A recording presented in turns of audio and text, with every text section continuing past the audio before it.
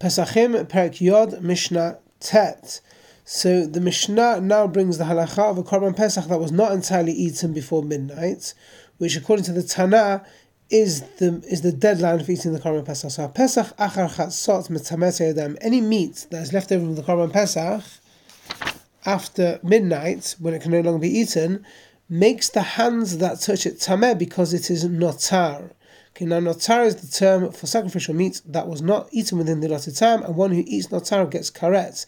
Now our Mishnah follows the view of Rabbi Eliezer ben Azariah, who holds that the requirements to eat the korban pesach before chatzot, before midnight, is biblical. Only according to this opinion does any meat that remains after midnight become notar. According to Rabbi Kivia, however, he holds that the midnight deadline is only d'Rabbanan, but midoraita you can eat it until the morning. It does not become notar until the morning. So this opinion is going to Rabbi Eliezer ben Azariah, who holds that you got until midnight. That's why it says the idea of midnight becomes notar.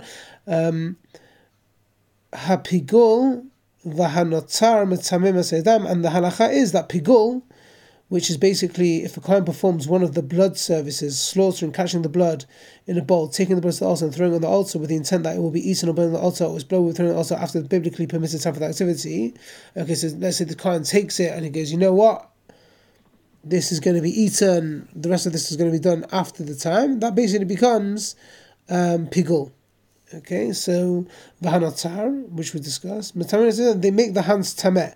So the rabbis basically decree that notar makes the hands tameh in order to deter people from neglecting to eat sacrificial meat within the required time, and they also decree that pigul makes one's hand tameh in order to deter kohen from having invalidating thoughts in order to disqualify an offering brought by someone he dislikes.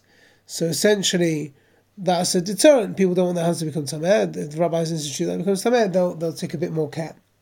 Now we're going to conclude the Masechta with one more halacha regarding the korban pesach. Birchat ha-pesach.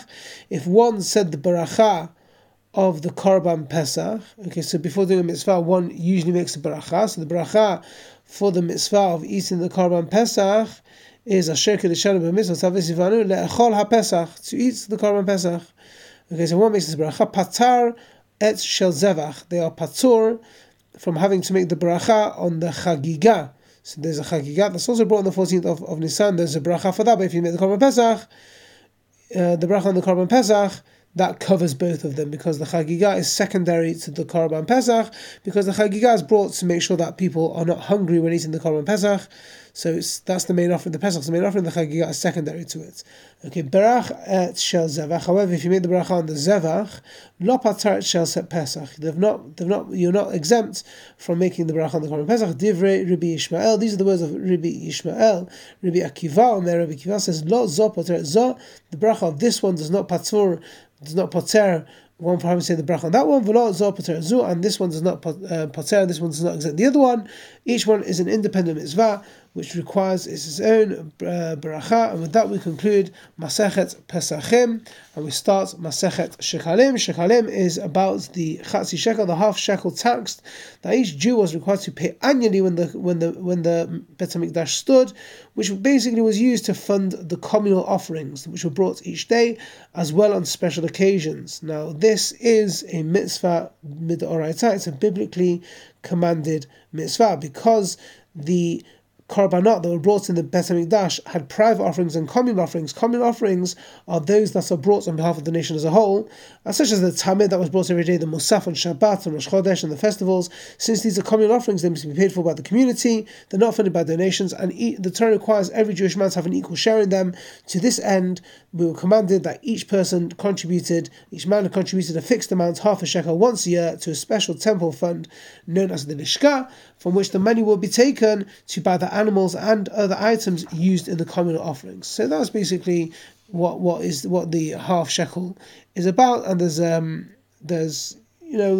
lot more, and we'll dive into it straight away, and we'll cover it as it comes. So Mishnah Perek Aleph, Mishnah Aleph. So in the times of the Bet HaMikdash, all Jewish men were obligated min ha-Torah to contribute chatzi shekel to pay for the communal offerings. So, as mentioned, the daily tamid or the musaf.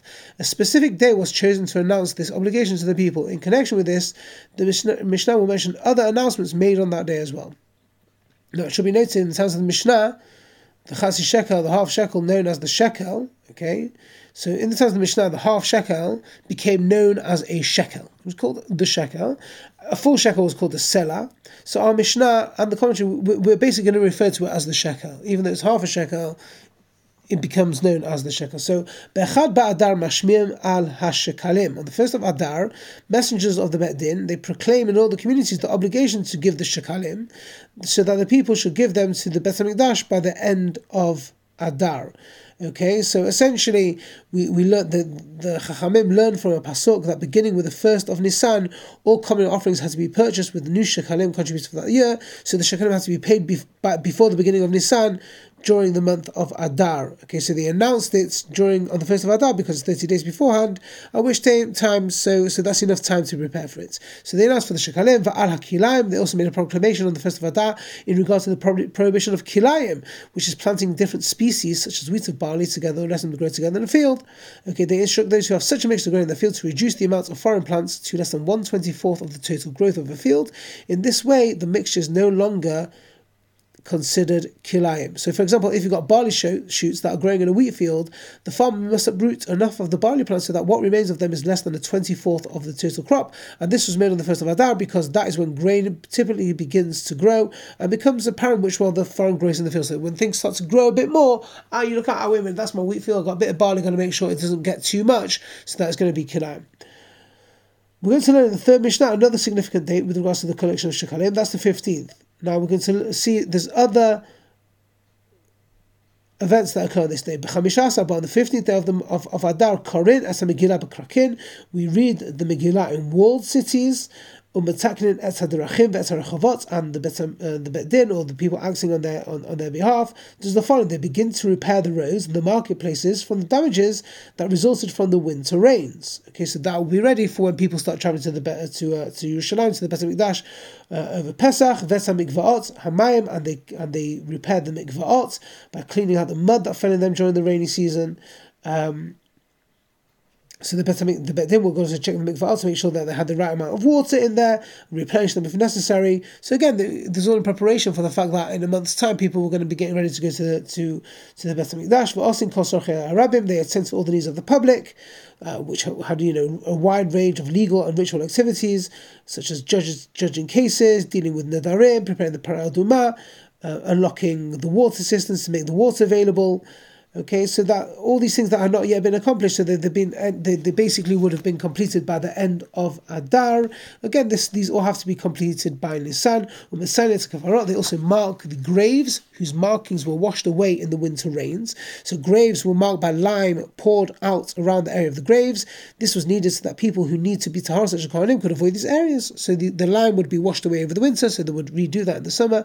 With the start of the summer of Yosin, Af ala Kilam, and they also go out to inspect the fields for growths of kilayim among the crop and to uproot any one that they found. So we've basically warned them, and the first we warned them of them, but some people might not have listened, so they now go out and they uproot it, and we're going to learn a bit more about that soon. Have a great day.